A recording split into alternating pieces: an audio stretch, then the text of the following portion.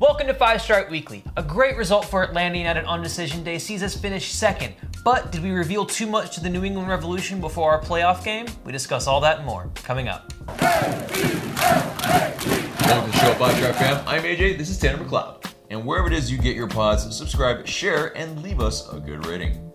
Stay tuned for the winner of the 100th episode giveaway. But first, let's thank our sponsor. This segment is sponsored by Mojitos Bistro. Mojitos at the Forum, where you can find a slice of Miami and Havana right here in Atlanta.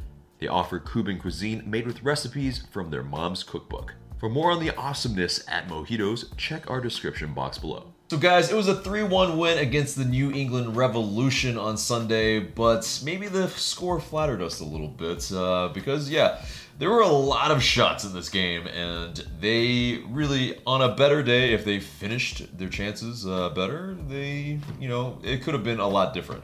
But I think we, at least, we took care of business. We were definitely more clinical. And Julian Gressel, he had a hell of a day. Yeah, absolutely. Julian Gressel and Josef Martinez, 2 weeks after we all thought he might be done for the season, getting a goal as well. But yeah, it was a 3-1 result for the Five Stripes. But kind of like you said, and as was pointed out by, I believe, both Josh Bagariansky and Joe Patrick on Twitter, Atlanta United actually lost the XG battle at home, which is really weird. That doesn't happen too often with Atlanta United. New England did create a lot of chances. They had 18 shots to Atlanta United's 20, but they only managed to put 4 on target. Mm-hmm. And there's a goal and a chance we'll get into in a little bit. But like you said, if they had been more clinical, it might have been a different result for Atlanta United and a little bit of a warning shot to the team before that playoff matchup. Right, because they, I think, obviously had found some weaknesses within our setup and our defensive scheme. And they found some holes behind Gressel and Escobar and a little bit on the left side as well with LGP. If he goes up to challenge and then it just leaves a big old hole behind. Because Justin Meram, there's definitely, I think, space to exploit. So pretty much the wings, and then a little bit centrally as well. They got a lucky bounce for their goal. That's just, kind of stuff that happens maybe within our setup if we're not all compact and on the same page. But, at least in terms of, going through kind of the timeline, very early on, they get a chance. And Christian Penilla almost gets to put it away. Goose save, that's quite incredible, actually. Very good goalkeeping, coming out one-on-one, making himself big, making Penilla think, making a save, and then forcing him wide to allow his defenders to come back and back him up. Right, and Penilla, shoots it wide. It's, I think that's good defending and goalkeeping there. But, and then we quickly kind of maybe a little bit against the run of play in a sense. But, for our goal, Hyndman finds Joseph. Joseph finds Gressel. And Gressel, he's crossing into the box on the floor. And Darlington Nagbe slips in right ahead of Josef Martinez and puts it in the back of the net. And a great goal, and great to see Darlington Nagbe get in the score sheet, because it's one of those things, it's pretty rare. It's a collector's item. He's only got 2, and that was the second one. And I think it's one of those type of goals where Darlington Nagbe, if he has time to think in the box, it just usually doesn't end well. But this was more of an instinct type of goal, and he just slipped in there. That's what you want to see from Darlington Nagbe, because, I think he is a guy that, in the playoffs, he's not an expected goal scorer. So, I think that kind of almost third-man run that he made, that's very, very vital, I think, for us going forward. But, and then, going through to the next part, I think we're going to go ahead and get into the breakdown. We're bringing this back. So it starts with a very simple ball over the top and a lucky bounce, and Christian Penilla is in.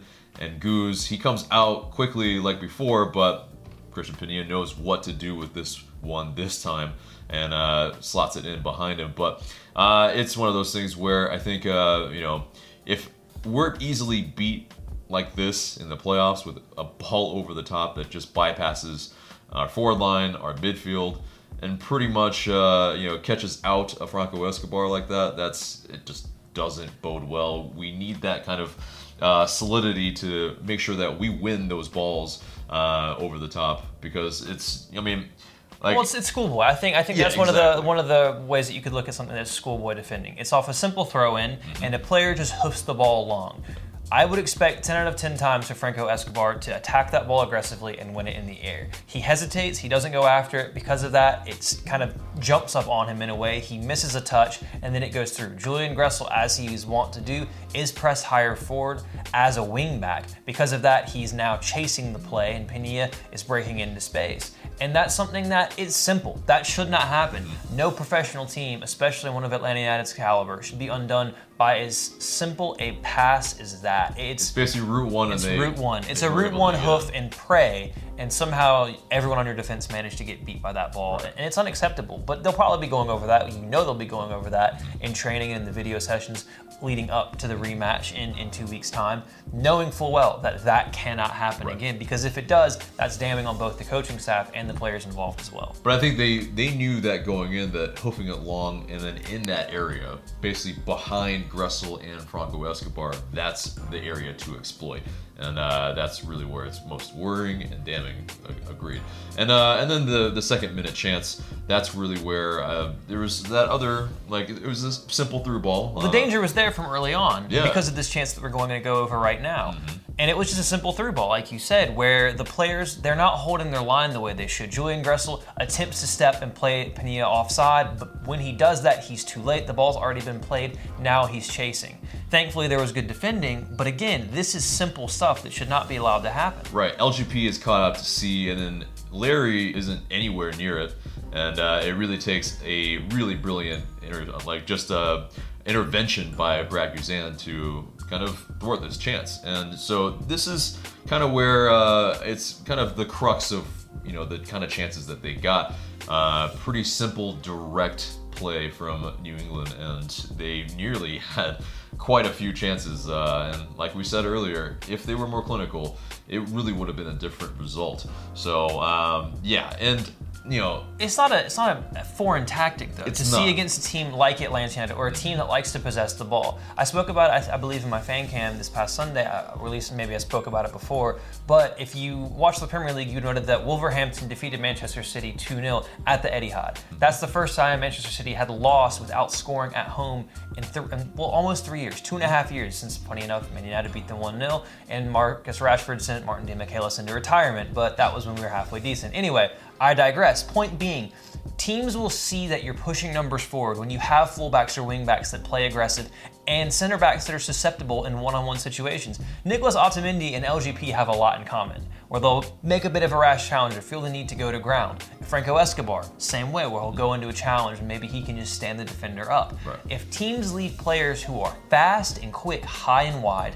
there is spaces for them to exploit. And with Atlanta United, especially with the impetus of playing at home and being expected to attack and score goals, teams will look for that space in behind. And if Atlanta United doesn't keep their positional discipline and makes rash decision making, they will get punished for it. Yeah, and you can't expect a Miles Robinson to bail you out every single time on that one-on-one, and especially when they do play out to the right or left center back, and that's really where teams are looking to try to beat us. And at times this season, that's really where they have. And really, I mean, we got beaten 12 times this season. I mean, it was an obvious tactic in the 3-5-2. So. Well, and I think the thing you can say about that, and Michael Parker's just talked about how good Miles Robinson is as a one-on-one defender, one of the best he's actually seen. It's the complete opposite for Franco Escobar and LGP, I think. They're more athletic players. They're very skilled on the ball. They like to be involved in the play. But when it comes to one-on-one, they're a bit more rash. They use their athleticism to make up for their mistakes, whereas Miles Robinson has developed into clearly a very cerebral positional player who can use his athletic talents to help make up for any mistakes he makes, but also uses his brain to prevent them from happening. Right. And I think one-on-one teams know he's not the guy to target. Target the two guys that are most likely going to be out of position. Right. So. And so, yeah, and in that sense, at times they were overloading us on the wings as well, making Julian Gressel defend. And so that's something that will have to be rectified as well. I think that we adjusted to it later on in the game, but I think early on they definitely found some joy in that.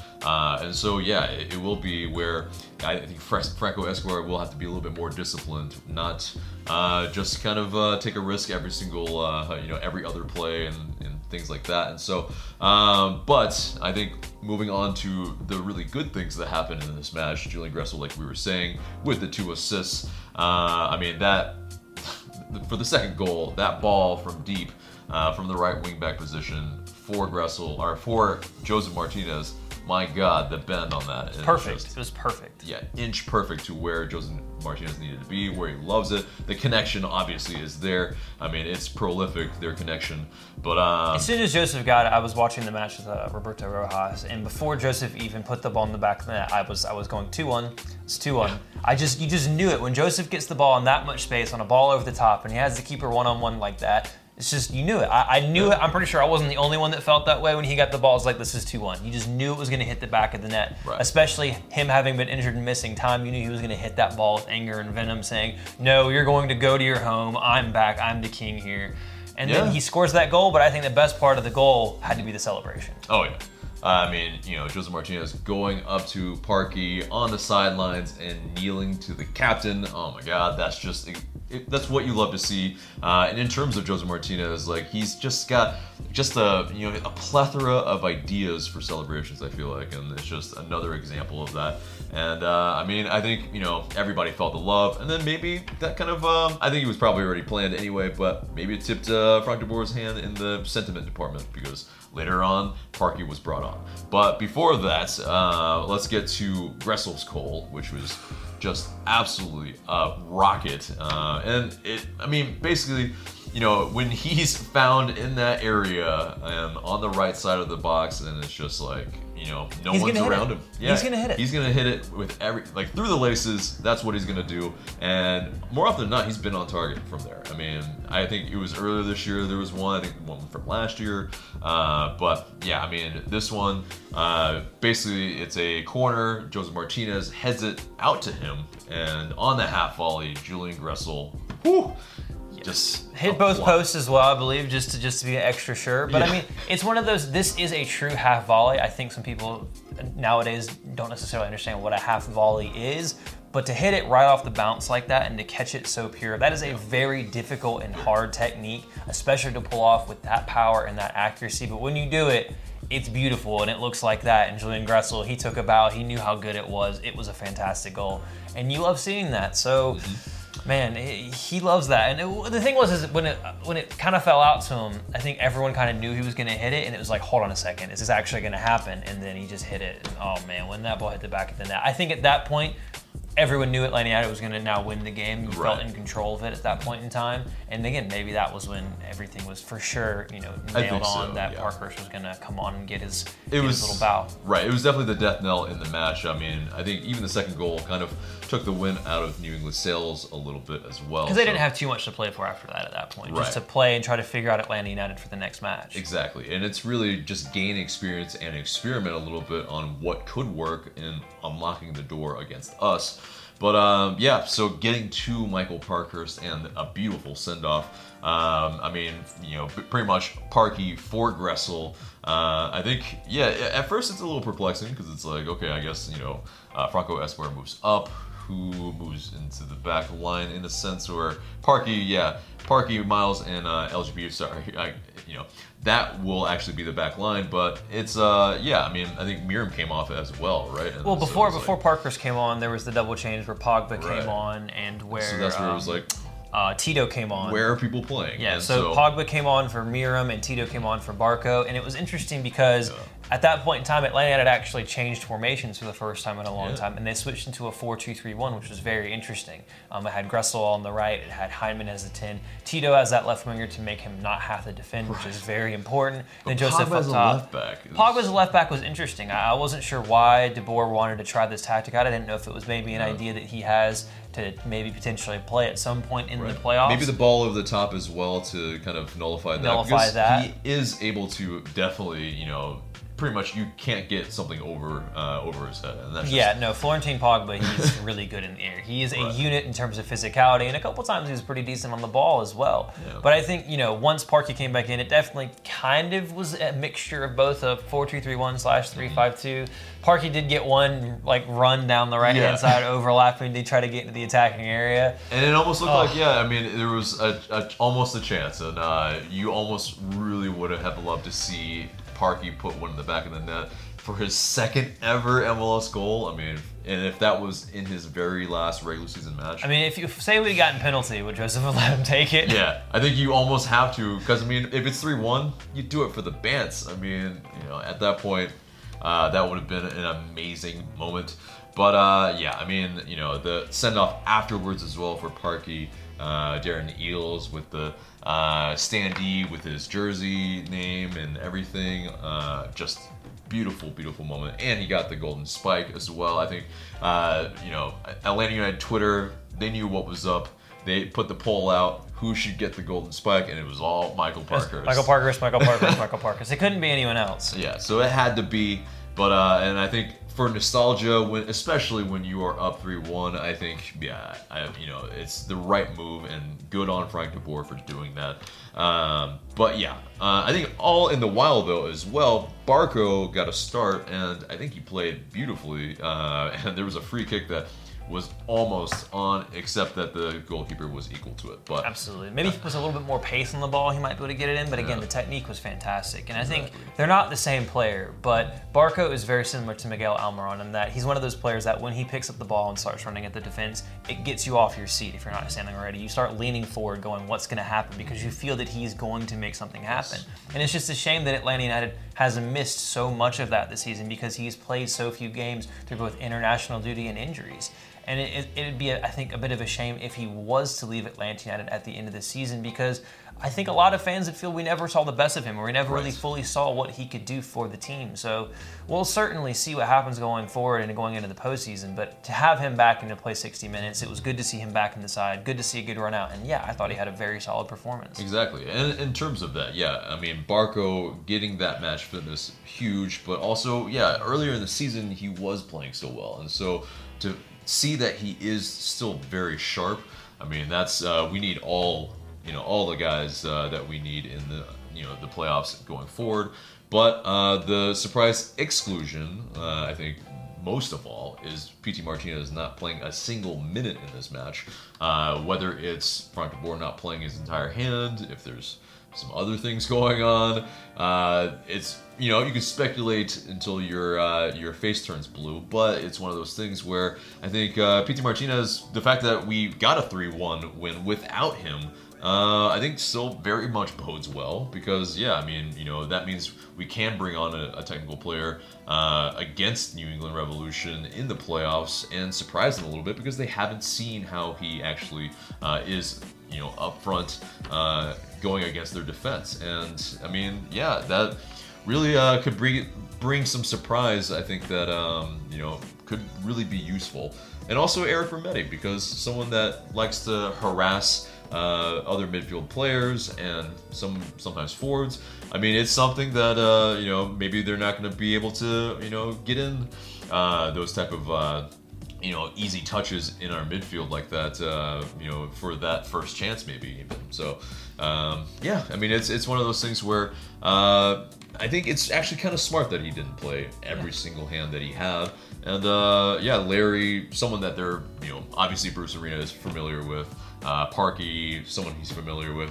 That's really actually kind of smart, I feel like, that, what he did. But I mean, I think you also want to continue to help Tito try to regain his confidence and get back to full match fitness, so it makes sense for him to come on. And as far as Pity is concerned, I thought he played well against both Montreal and NYCFC, so I don't think it was a performance-based drop. I think that you start Barco because you need him to get a start, you need him to get that solid 60 minutes of action. You know what you're getting from Pity.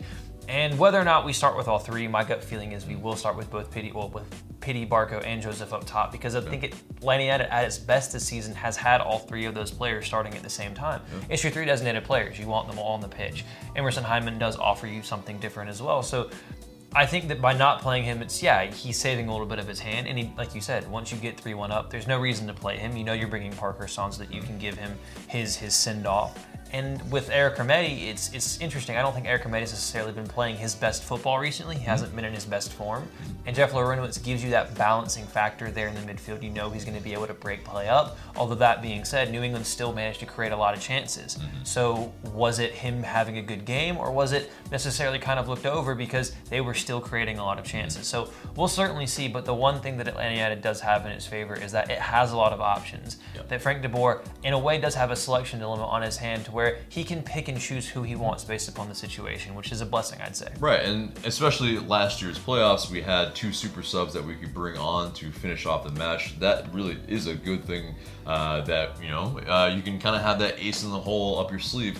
But I do worry, though, that essentially Pity Martinez and Eric Remedi will probably go about 3 to 4 weeks without having played a match until we have the first round. And so that hopefully we have some very tough practices, some intense training sessions, some and maybe inter-squad friendly style stuff. Some other things that will really get us ready for it, because it's just the layoff is going to be. It's unfortunate, but it's just how MLS set up their playoffs this year with putting it right after the international break in order to have it finished before the November international break. So yeah, it's a trade-off of basically having an international break in the playoffs or right before, and it's okay. I guess this is slightly better, but.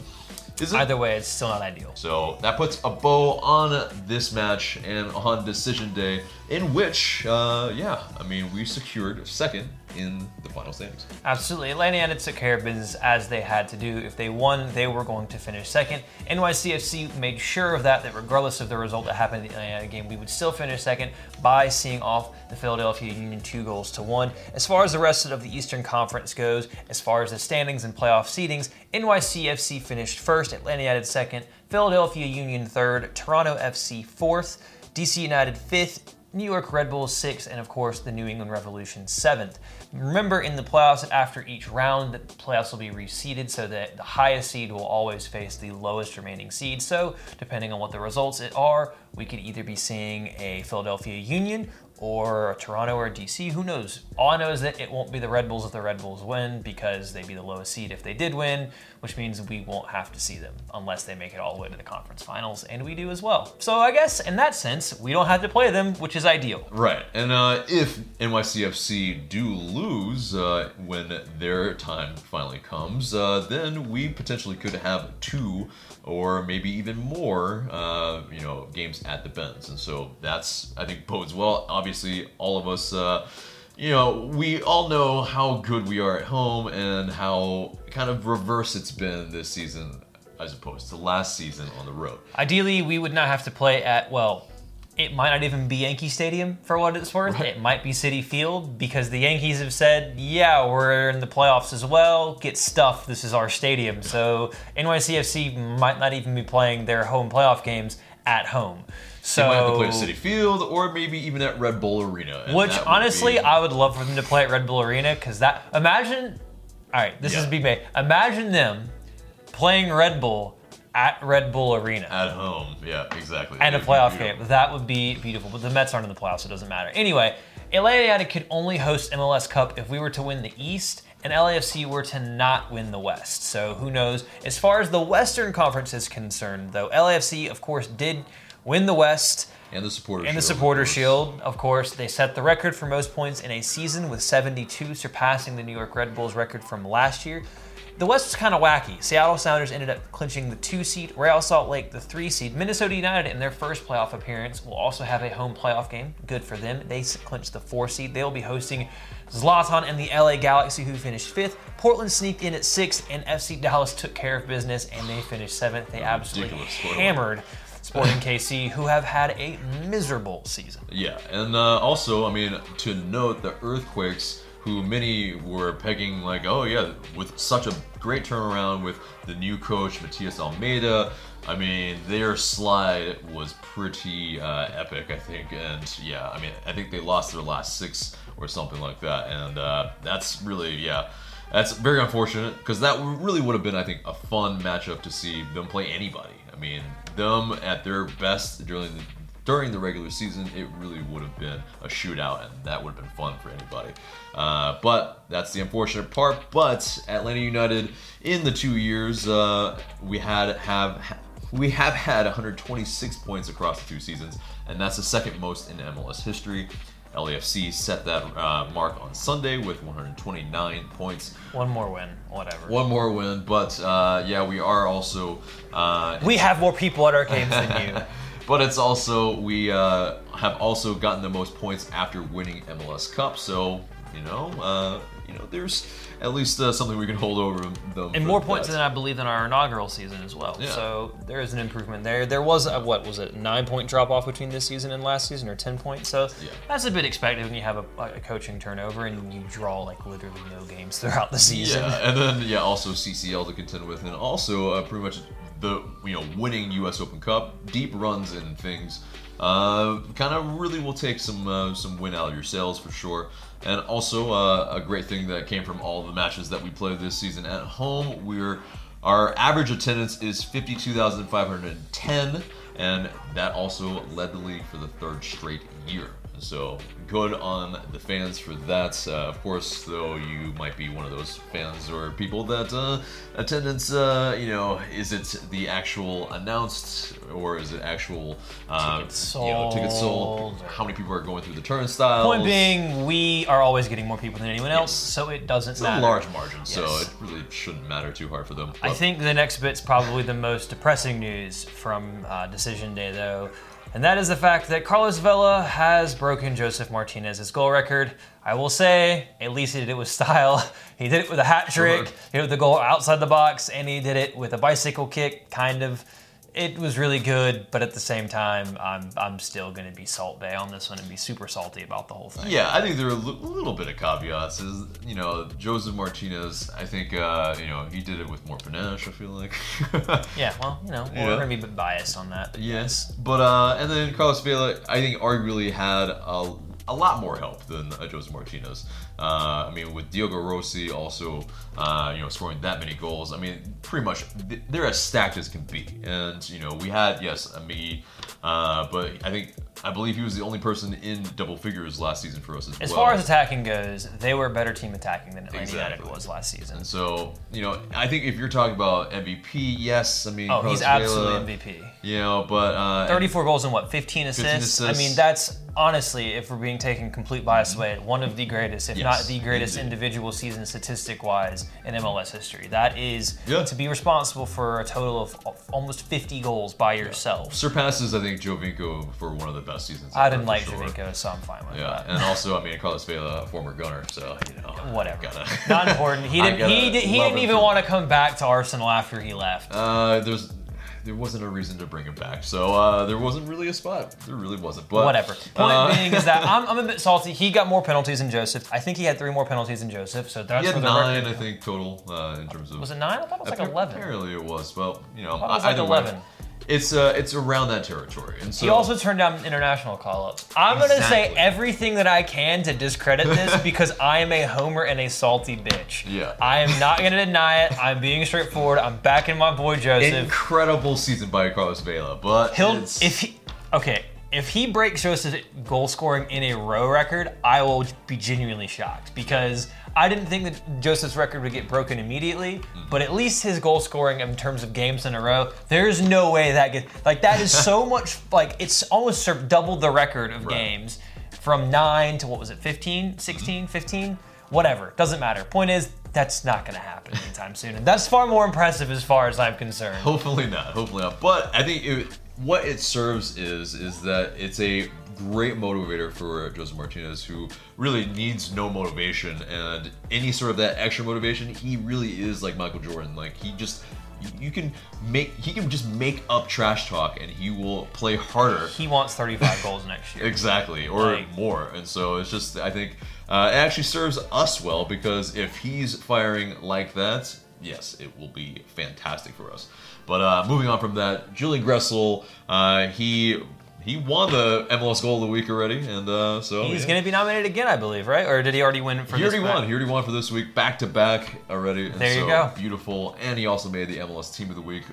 richly deserved for sure. But what was interesting, I think, though, I mean, yes, okay. So Julian Gressel got two assists and a goal. Joseph Martinez also got 2 assists and a goal. Yes, it's a hockey assist. But still, he pretty much had a very similar day, and arguably coming back from, 2 weeks of, the just crazy will he, won't he type of injury. He's made of adamantium. That's, yeah, pretty much. He is the Wolverine. But, yes.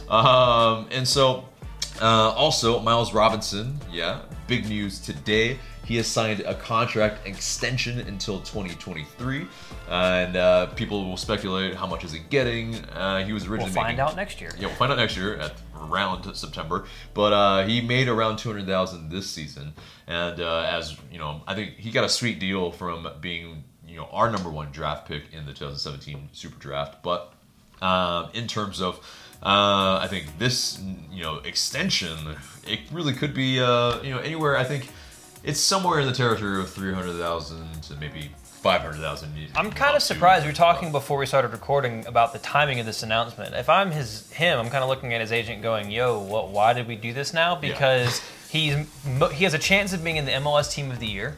He has a chance of being an MLS Defender Player of the Year. I think he'll probably lose out to Ika Parr, but still finishing second. And then he also just got called up to the U.S. Men's National Team again. So he's playing for the Men's National Team.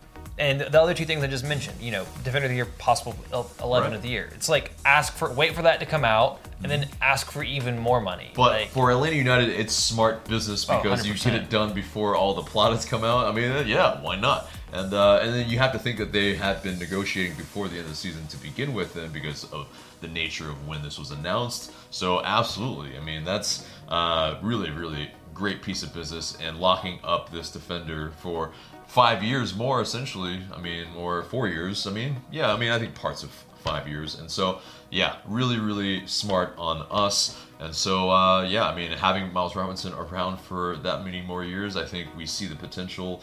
Will he be around for all of it? If he keeps developing the way that he is, probably not. Yeah. But speaking of that U.S. Men's National Team call-up, he has been named to the roster.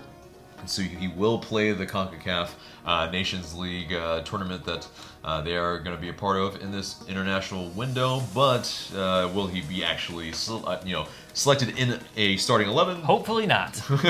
We'll see. I hope he gets a cap, but it's one of those things where, yeah, I mean, we don't want him to play too much. He can play in the November international break. Yeah. But this one, nope. Yeah, hopefully, yeah. Fewer minutes probably is actually probably good for him because he's played a ton of minutes this season. And also, of Atlanta United 2 territory, Jose Hernandez also was named to the U23s for the Venezuelan national team.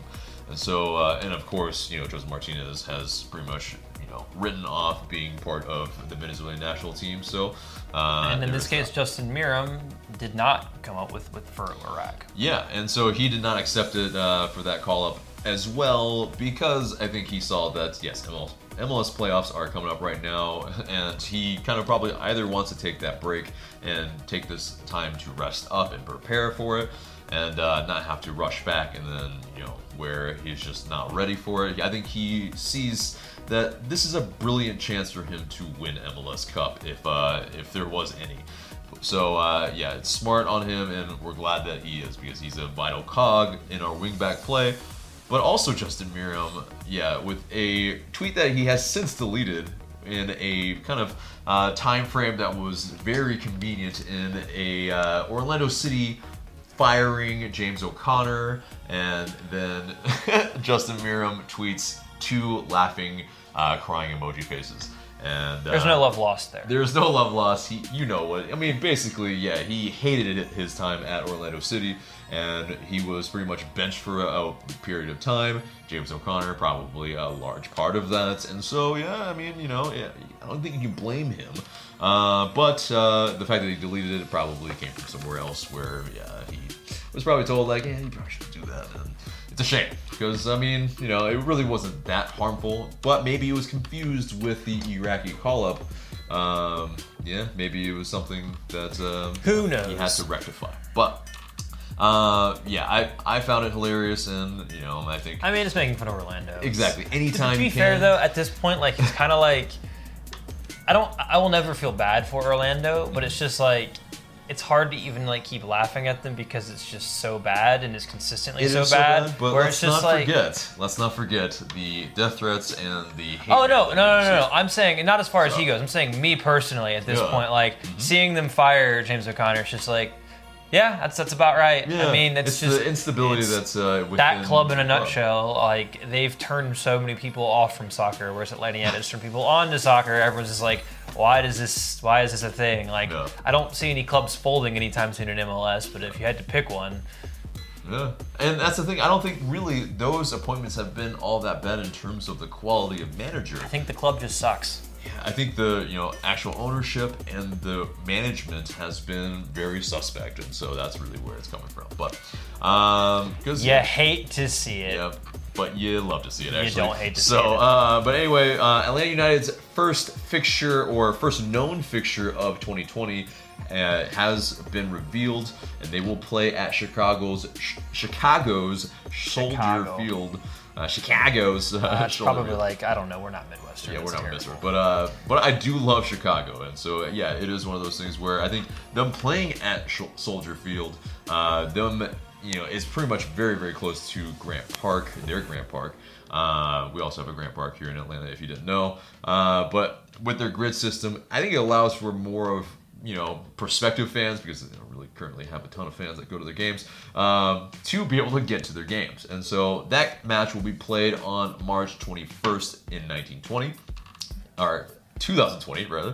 2020. We going back 100 years? We're going back 100 years. Prohibition and whatnot. yeah, and such. exactly. I might actually go to that game. One of our really close friends, we're both Manchester United sufferers, but Yeah. he's a Fire fan, and now knowing that game's then, I might go up and check the game. I've never been to Chicago, and It is a heck, blast. I mean, And it'll so- still probably be really cold there. Yes, it might even snow because, March, I mean, pretty much, as most people in Chicago know, there's pretty much only 1 month that's really, really nice. There's like what 2 seasons is like winter and construction apparently, or Pretty something much, like yeah. that. And so, but either way, that's their home opener. And unfortunately, the Bens will be unavailable for several weeks in March and early April for the Final Four. Well, it's So- not monster trucks, so Right. I think people might be able to accept that a little bit more. Right. And so, that might mean a little bit more, home matches later in the year, which I think, if that is the case, we've shown what we can do with that. So I'm it's fine not with a bad that. thing.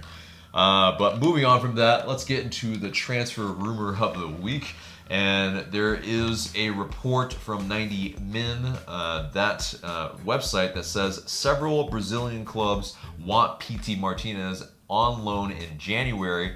I mean, I can't really see that happening, because if it is a loan, that is probably the worst case scenario for Atlanta United. Makes like no sense. It's like all Don't want risk, that. no reward. You can get hurt or play bad, and then now we have like Yeah. no return on our investment. Exactly. And so, I pour cold water all over this. Dubious rumor. at best. Yeah, and I very much think that's not going to happen. So, but moving on from that, there is an expansion draft coming up after the MLS Cup, and so, you have the new clubs coming in Nashville and Inter Miami.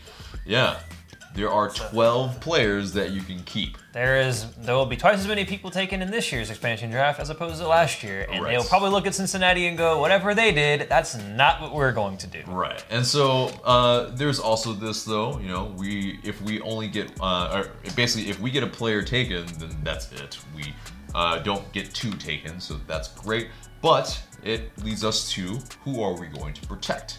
And so I think going in through the ones that we agree with. Yeah, and we funny. This is something that's been happening recently where we agree on pretty much everything, which is not always the case. But in this case, I think we agreed on the players. I think this is something we'll definitely revisit again after the season comes to an end, because who knows? But let's get into that list. Right, and I think this is prompted because of a user that has been kind of hounding us about it, Terminus United 83. So hat tip to you for that. But first off, I think we gotta keep Joseph. Oh, Number actually, one. before we even get into that, maybe it would help to actually talk about more specific of the rules. Like AJ said, you can protect 12 players, and that's from both your first team, your supplemental roster, and your reserves. And there's only a few rules that protect players, but basically, as far as we're concerned, almost Atlanta's entire roster is really up for being selected. Homegrown players do have a certain protection, as do Generation Adidas players, but I believe both Julian Gressel and Miles Armisen have now graduated out of that, or they are no longer protected by that. Right. And your DPs are not automatically protected either, which is kind of weird when you think about it. But anyway, like you said, number one, protecting the DP, Josef Martinez, for obvious reasons, because no one can have him but us. Exactly. And I think next up, you keep Ezequiel Barco for sure. That's just a no-brainer there. And next up after that, I think Julian Gressel definitely is vital to this team. And that's, yeah, I mean, you pretty much, he's played almost every single match that we played in MLS. And if you play with a back three, he's your right wing back. Yeah, exactly. And so, definitely have to do that. LGP, another stalwart. Yes, definitely we have to have LGP in there, but there might be some, is he going to, re-up his contract? There are some kind of things where we don't know if he's going to. But that being said, Atlanta United may still protect him because even if players' contracts are expiring at the end of the season, they are still available for selection in the expansion draft. So that wouldn't, exclude him from being picked. So it is. Is he going to stay? Is he not? He's one of those players that at times has had issues with Frank de Boer. That we've seen that in the quotes he's put out to the press. So is he going to? Again, the contract situation we're not entirely aware of if he has another year left or what the club holds as far as options go. But he's absolutely a player that you have to protect because he's one of the best defenders, regardless of the mistakes he makes in MLS. And you got to make sure he doesn't get picked up for free by someone else. Exactly. And so next up, the new signee, Miles Robinson, for sure. I mean, for obvious reasons. You don't just sign him up and then expose him to the draft. Especially when he's now one of the best defenders in Major League Soccer. Exactly. And then next up after that, I think our only natural right back, if we're ever going to play in that system again, and that is Franco Escobar. And so definitely, for obvious reasons there. And I think after that, Eric Remedi definitely is a guy that, still hella useful, and you He's can very use him. functionable. Exactly, and you can use him in a lot of places, and so definitely, keeping Remedi in that and not exposing him. I think you gotta, it depends on what the situation is. We're probably not gonna make a move right after the MLS Cup, although it depends, obviously. Because obviously, it's not the winter transfer window as well as many other things, but it'd be interesting.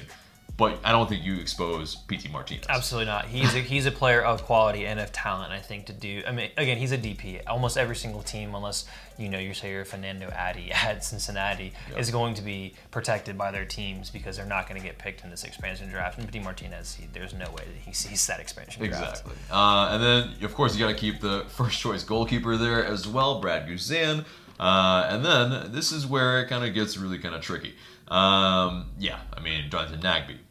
He should be not left exposed, but I believe his contract is up at the end of this season. And, there is the whisper of him selling his home. There's, him wanting earlier this season, wanting to move Columbus, on. Maybe. So he might be leaving anyway. Yeah, do you just, maybe try to save somebody else? And, if you already know the writing on the wall, hopefully he is staying, and hopefully it's not an issue, and yes, then I would include him. Then again, that being said, if you know for a fact he's leaving, I'm not protecting him. Yeah. If you've had those contract negotiations and it's like, look, I'm not coming back, then you don't protect him. Right. Because I don't know how it works with his contract expiring, but also his agent will probably make it very apparent to those two teams, I don't want to go there. Mm-hmm. And he'd be very pissed off to go there anyway. It's like, I don't want to be here. I want to go somewhere else, trade me. And now, I guess maybe in that case, they could pick him and then trade him for a lot of money from Columbus. Sure. Whatever that situation is. But if you know he's not staying, 0% chance, and he's made that clear, then I'm not protecting him. Right. But if there is a way that you can keep him, then you can protect him. But that's one of those interesting things about the expansion draft. And I think we would all love him to stay here, but he's also one of those players who I think his value will be determined by what comes up in the new CBA. Because if Tam and Gam go away, the salary cap increases and you're allowed to pay him more money, he's $1 million a year player as far as I'm concerned, because he's one of the best players in MLS. He's the best player at his position in MLS. So if you think you can hold on to him, because I don't personally think he will sign with Columbus or any team until after the CBA is done. I think so, yeah. Then that really determines how high of a salary he can receive, and that's, I think, really what he's worried about, because this is pretty much his last contract. So this can be his big contract as well, because he has been playing so well for Atlanta United that whatever money he gets, he will deserve. Right. So next up, it will be Tito Villalba, which also his deal, I think, expires at the end of the season as well. And so definitely it is, he has been seeing limited minutes, injuries as well has played a part.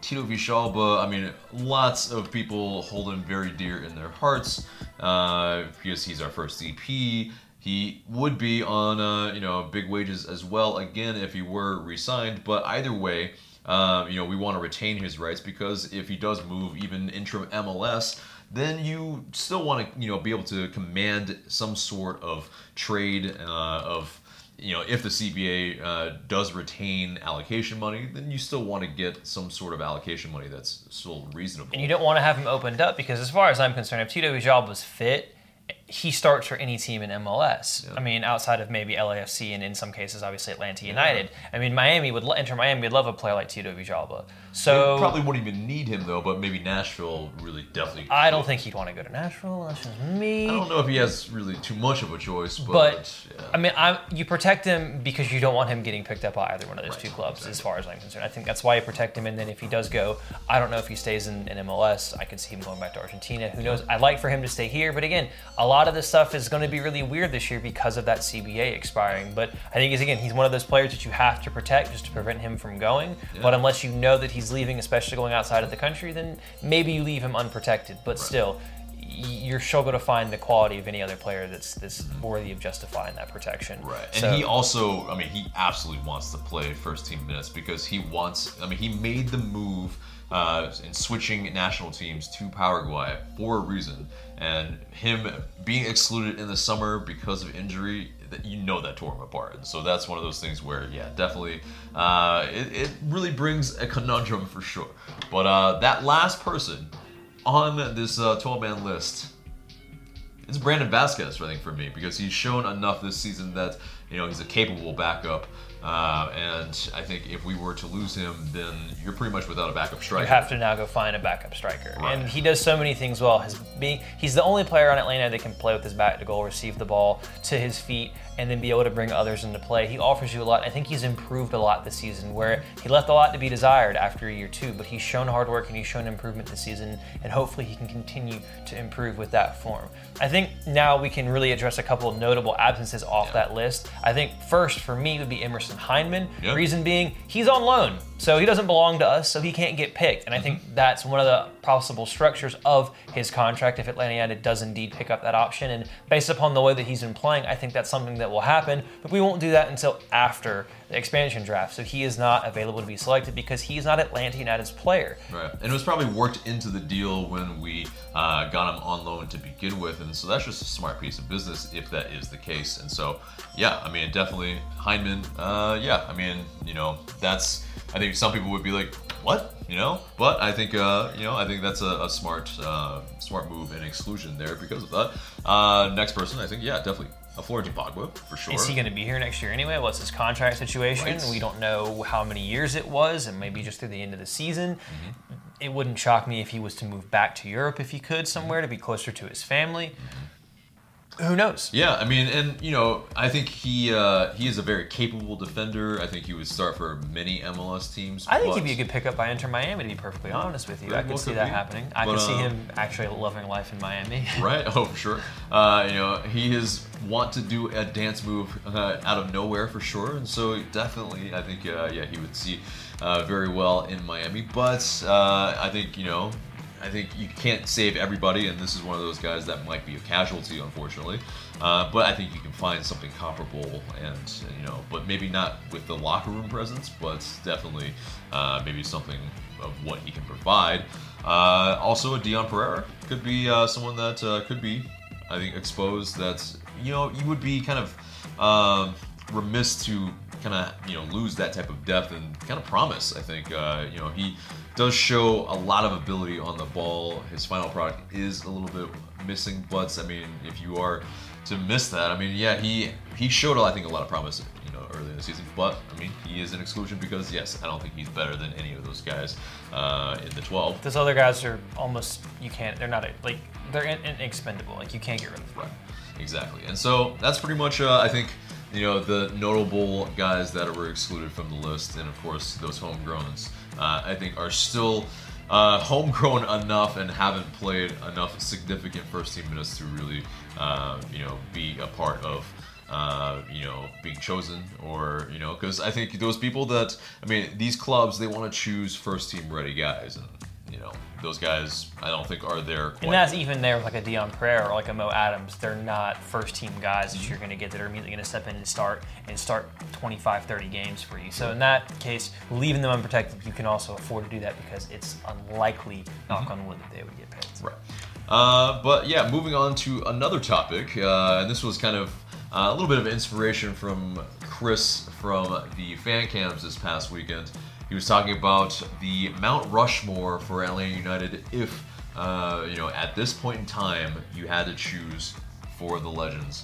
And, yeah, I mean, I think there's some interesting ones that you could put in there. And if you don't know what I'm talking about, just Google Mount Rushmore, I guess, if you're not aware of what that is. But you have to have the caveat that there are some younger people that are fair enough. That are watching and don't know what we're talking about. But I think some people didn't know what Outkast was and what Wu-Tang Clan was. So, this yeah.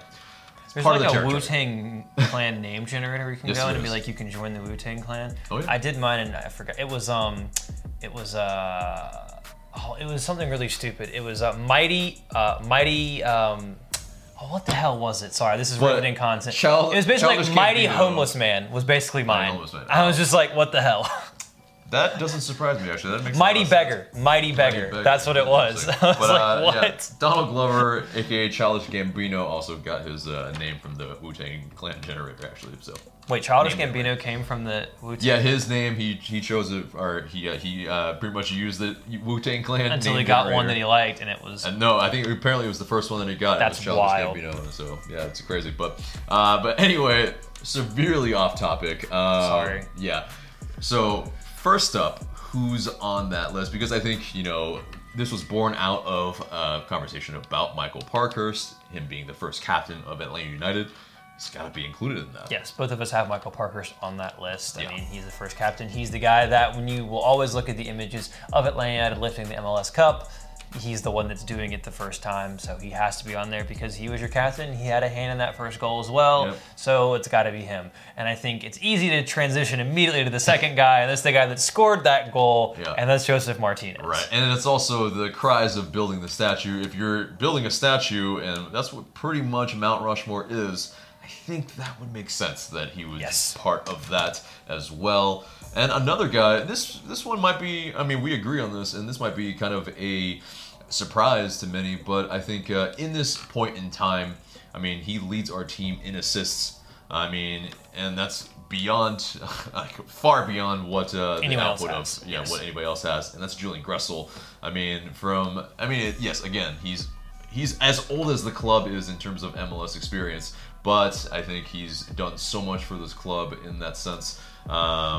But he still has a lot of career to play, and that's hopefully a lot here. Yeah, hopefully a lot here. But I think the caveat is that it is in this point in time because we can't look into the future. We don't have a crystal ball, and so yes, Julian Gressel I think is definitely part of that Mount Rushmore. Our fourth is where we finally disagree, because we agree on the first three. Yeah. I'm going to go first. My fourth is the big smile, the ostrich himself, Miguel Almiron. You have to have him there for me. Yes, he wasn't here this season, but the club would not be what it is today without Miguel Almiron. He was instrumental in you winning MLS Cup. He was instrumental in your first season. He helped Josef become what Josef is today with their fusion, and he kind of was the reason that you wanted to start this model of getting young players and moving them on, you got to have him on there for me, even though he was only here for 2 seasons. He was our first 10, and he would have a massive smile in his image. I mean, and I don't disagree with most of what you're saying. I think it's just that big thing of him not being really on this team for very long, and it was one less year than anyone else on this list. Well, okay, again, but this is where I think the longevity does play a part, because that is where it's I think part of the argument. And so LGP I think is, for me, part of that Mount Rushmore at the moment. It might be a little bit fluid. It depends on you know who'd look great on a Mount Rushmore? Brad Guzan could fall. It'd also be really easy for them to make, because it'd just be like, sweet, I don't know, flat. actually. No, because actually round things might be actually a little bit more difficult. But you wouldn't have to get the detail of the hair. Like LGP, you'd have to get the hair and the beard. And for me, the longevity of that is because he only came in halfway through the 2017 season. So LGP, because of, I think him bringing all the players under his wing in terms of South American players, I mean, he pretty much is a almost de facto captain on the pitch as well, because of how vocal he is and how he bridges the gap between the Spanish-speaking players and the English-speaking players as well.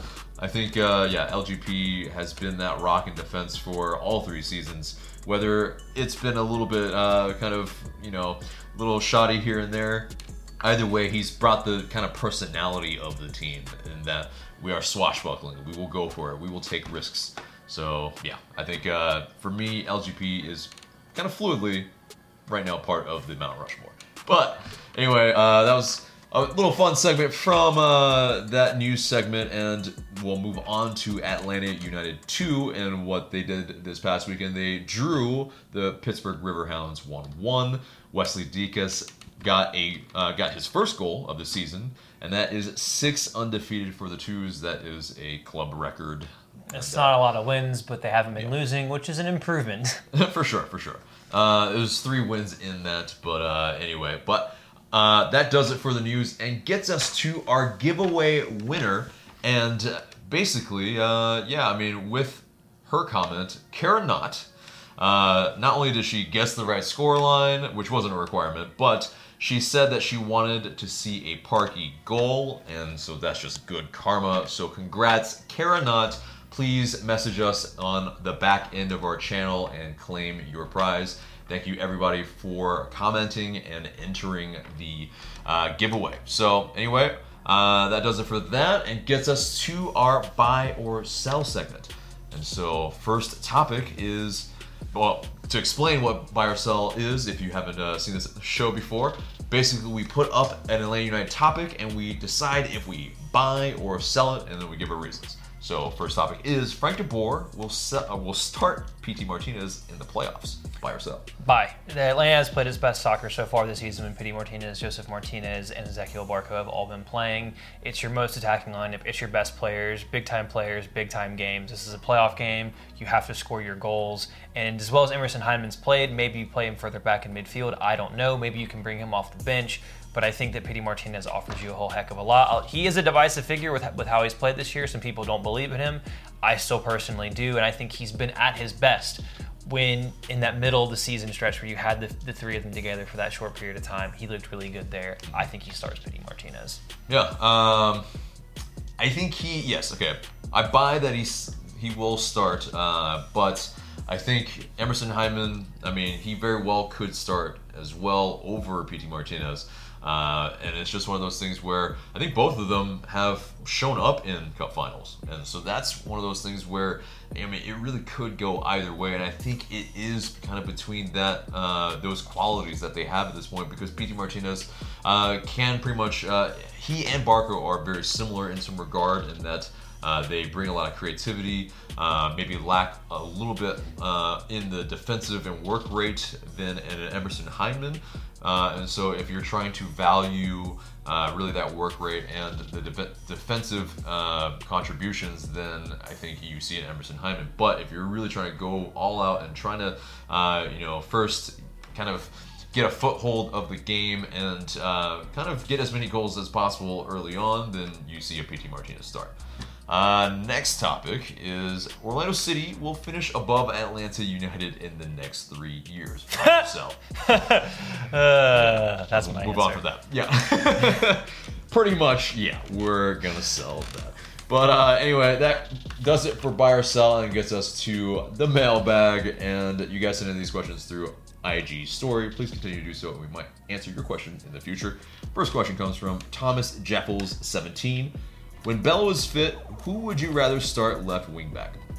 Holy crap! I just realized we missed someone in our expansion draft. Yeah, we George didn't Bello. know Justin Meram. Yeah, I know, but Justin Meram, there is a kind of his contract Is also expired. Yeah, it's expired. Well, it's kind of ish. I think he just signed a new one. I think when he I think was with Columbus, and then he moved on to Orlando City. I think he's still got some years on it, but he is 30 years old, and it's one of those things where George Bello, I think he might usurp him next season. Point being is For me, that's where it was. For me, well, either way, he's a player that we didn't discuss at all in the expansion draft, and I don't know why we didn't do that. They just kind of slipped in mind because, again, whether he's staying, whether he's going, who knows? Yeah. I'd rather him stay. I wouldn't want him to get picked up. I don't know if he'd want to move again. I think he's very happy here. You might be able to work out one of those trade things where we do where you say, here's a pick, and Right. now you don't pick someone from us. So who knows? But I think ideal scenario is you would have Bello and Meram both here next season. Bello has had a tough season. Obviously, he had the game at the beginning of the season against Herediano where he was not very good. Justin Meram was not on the team at that time. You had Rick Shea, who worked in that position, didn't do so well compared to what Justin Meram has done in terms of attacking output. I'd like to have both of them there. I think Justin Meram would be able to push Bello, and I think Bello in turn would be able to push Justin Meram. Bello is still young. He still has developing to do. He's played some more game time recently with the twos. I still would like him to play more consistently with the twos because I still think he needs that experience. But I think next year it's key for him to start playing those first team games. But I personally do not believe that it is in his best interest, nor is he ready to immediately assume the duties of being Atlanta United starting left back next season. That's fair. I think, though, why he was kind of pretty much left off from the kind of proceedings for the rest of 2019 with Atlanta United, the first team, was that pretty much there is that competition, for him being part of the U.S. youth national team, and so definitely they want to just kind of have the continuity of him being on Atlanta United 2 and not bouncing back and forth, develop a little bit more, and so it's understandable. I think I don't think it's Bello isn't fit because he has been playing pretty much over the past month for Atlanta United 2. We need to have that really long-term injury from the beginning of the season through the middle of the season. Exactly, and so that's really the reasoning there. But I think he definitely does play a large part next season because he is our out and out left back in terms of what we see as the future, and so it's just a matter of getting him the game time, and it's just we'll see. But, I'm still very much a believer of with him. His development has to be handled the right way and handled carefully, and especially with good young players, the best thing you can do is to slowly bleed them in, be able to have them surrounded by experienced players that can come in and out and not have them constantly in the firing line to where they can develop and grow in that confidence. He was thrown in the deep end at Herediano and performed horribly. Yeah. And I don't want to, not saying that can happen again, but I don't want him to be put in that position again where there's so much pressure on him. So having another experienced player that's similar, like Justin Meram, who can play that wing-back role as we've seen, I think it's very important to have around him to kind of have that time and be able to really nurture him forward, take them under their wing, one should say. And I think hopefully that we don't have like the kind of freak injuries that we've had at the left back position as well next season, because I think you see a Mikey Ambrose play a larger part as well if he's still with the team, and then even maybe a Jose Hernandez kind of play a larger part, even though he has been playing midfield for two pretty much almost exclusively. So, but either way, there still is depth there to kind of spell that. But next question comes from Big Spook Milo. Very October-friendly username. Do you think that an informed Joseph playing in every game of the season could beat 34 goals? I'll keep this one short. Yes. Yeah, absolutely he will, because I think, as alluded to earlier, the just motivation, he doesn't really need much more motivation already. And then the fact that the year after he broke the record and then set a record and then it gets broken, you know that he is going to be gunning for that as well as trying to win all the trophies.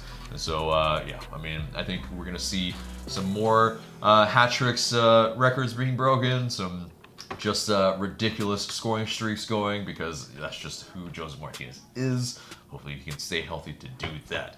But next question comes from Sam Valines. Would we rather play New Jersey Red Bulls or Philadelphia Union? LOL to New Jersey Red Bulls. I'd personally rather play I'd rather play the Union only because we have that kind of bugbear with the Red Bulls. Although they haven't been great this year, they got smashed by Montreal on decision day, which is really weird. They've had injury issues as well. So matchup-wise, you would say the Red Bulls in terms of how the season went, but it's just Red Bulls being Red Bulls and us having that hoodoo, and I just feel that even though we lost 3-1 in Philadelphia and they've been a solid team so far this season, I feel that at home at Laniad, when we're healthy, when we're fit, when we have our rest, we're a better team than they are. So, I mean, you have to beat the good teams at some point in time. I mean, I'd rather just play Philadelphia Union and not even risk that whole thing with Red Bulls. Yeah, I mean, especially, it's Philadelphia Union, that match, we were very much, I think, in that game before they scored their 2 goals. And so, yeah, I think it's one of those things where I think if we have, enough rest, which, I mean, it will be like 3 days, but it will be on the back of 2 weeks from the international break, if it were. Yeah, I take our chances at home against a Philadelphia Union for sure. And so definitely I would prefer that versus kind of derby kind of feeling of playing the Red Bulls. It's kind of like North London Derby, where it could be any sort of form going for both of the teams, but that just goes right out the window because Red Bulls, they just play us tough no matter how bad or how good they are. They just, in the regular season, it's been that. But in the playoffs, different story, but we still technically didn't gonna beat them at Red Bull Arena, but either way. So, yes, long story short, Union. Last question comes from Nichols Odian. Is there a player who didn't play much during the season you see having a big role in the playoffs? Yes, and that player is Tito Villalba, because he spent almost all season being hurt or not being able to get into the team. I think he is an incredible player to be able to bring off the bench. He's just a game changer when he's fit, when he's confident, when he's healthy. He can run at players, he can make things happen, and he loves big moments as well. You could see with that third goal against Red Bulls last season. So I think he fits that bill in terms of who hasn't played a lot. For me, it's Tito Villalba. Yeah, I mean, he's the game changer. He's the super sub, and although he hasn't played like that maybe of late, I think the match before that he definitely showed a lot more, and he was showing that impetus. He was bombing down the left side as well. I think maybe if we can play maybe Tito on the right side a little bit, where he's maybe slightly more comfortable, it might kind of bode a little bit better. But I mean, you saw even in the New England Revolution match, I mean, he took, I think, 3 shots. I mean, I think one of them was on target, but either way, I mean, he's having a shot whenever he's in the box. And so, anytime you have a guy that's going to be trying to make a difference, taking shots, not afraid to pop one off from anywhere, yeah, I mean, you kind of take your chances with that type of guy. So that does it for the mailbag, and pretty much does it for the show, except for the question of the day. The question of the day is pretty simple, guys. How far do you think Atlanta United will make it into the playoffs? Get down in the comments below and let us know what you guys have to say. And guys, that's it for us today. Remember to subscribe to us if you haven't already, share this episode, and leave us a review and rating so we can pop up higher in your rankings. For Tanner, I'm AJ. Thanks so much for listening.